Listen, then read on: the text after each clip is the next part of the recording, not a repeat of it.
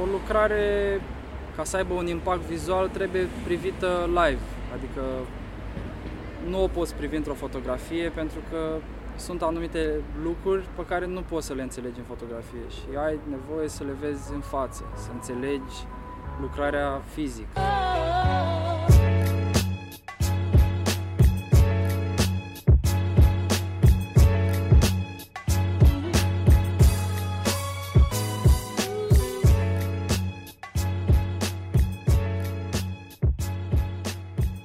Cine este Bogdan Cazacincu?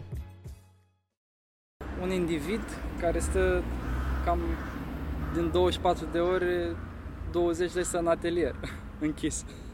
Și încearcă să se adune și să se regăsească în ceva. Pentru că căutările mele țin mai mult de interior, o agitație în asta interioară și caut influențe și din exterior, unde și în exterior e la fel de mult haos. Și încerc să le aduc la un numitor comun. Cum ai ajuns să faci street art? De când sunt în liceu am căutat să fac asta. Am lucrat, nu chiar pe street art, am lucrat indoor, interior, pe pictură bisericească. Am 7 ani de lucru și am zis să mă opresc din zona asta, că nu mă regăseam deloc și am venit pe street art. Adică a fost mai mult o chemare, simțeam nevoia de a mă exprima public, de a arăta lumii cine sunt eu și ce vreau să fac. Cum ți-ai definit stilul?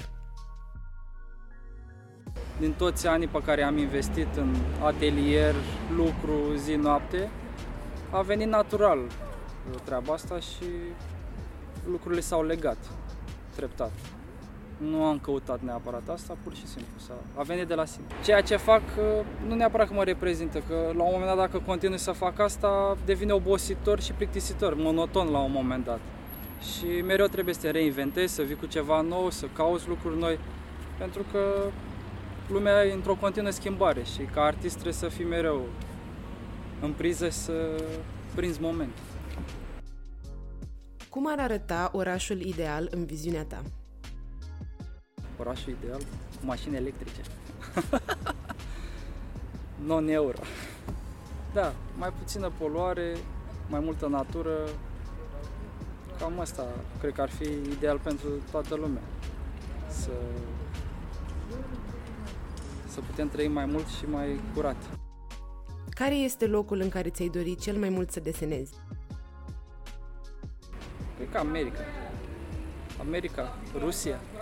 Mi-ar plăcea și în zona aia să o descoper, să văd lucruri de acolo și mi-ar plăcea să las ceva acolo. Cred că ar fi interesant. Ce ai fi făcut dacă nu făceai street art? Preot.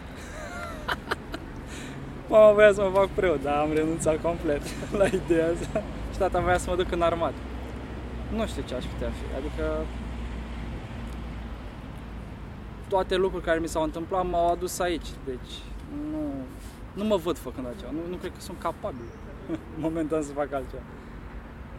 Momentan simt nevoia de exprimare și dacă aș lucra undeva, cu siguranță nu m-aș închide și nu-i zona mea deloc.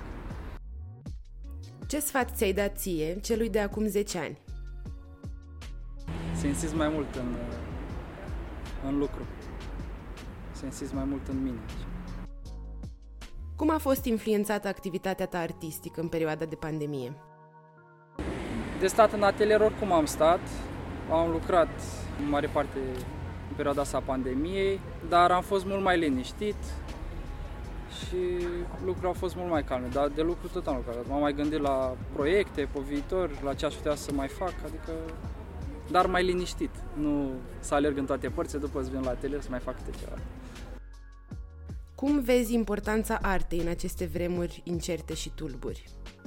Arta mereu și-a găsit un rol în societate, indiferent de perioadă. Război, pandemie, și-a găsit locul și mereu a fost câte un punct de exprimare în domeniul ăsta. Care este importanța artei din offline într-o lume din ce în ce mai ancorată în mediul virtual?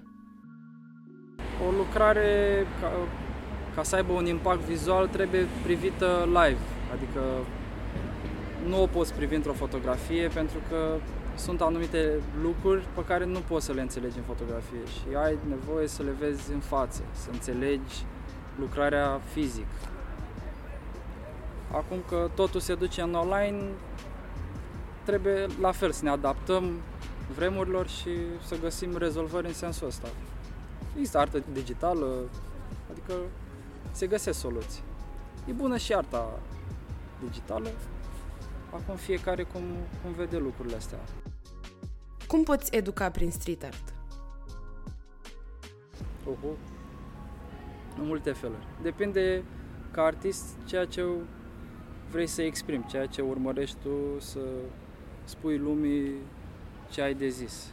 Educi enorm de mult lumea, pentru că, în primul rând, că le mai apare o pată de culoare, că estetic, la fel vorbind, e ceva wow pentru ei, adică de nicăieri apare o lucrare printre blocuri, ceea ce nu vezi.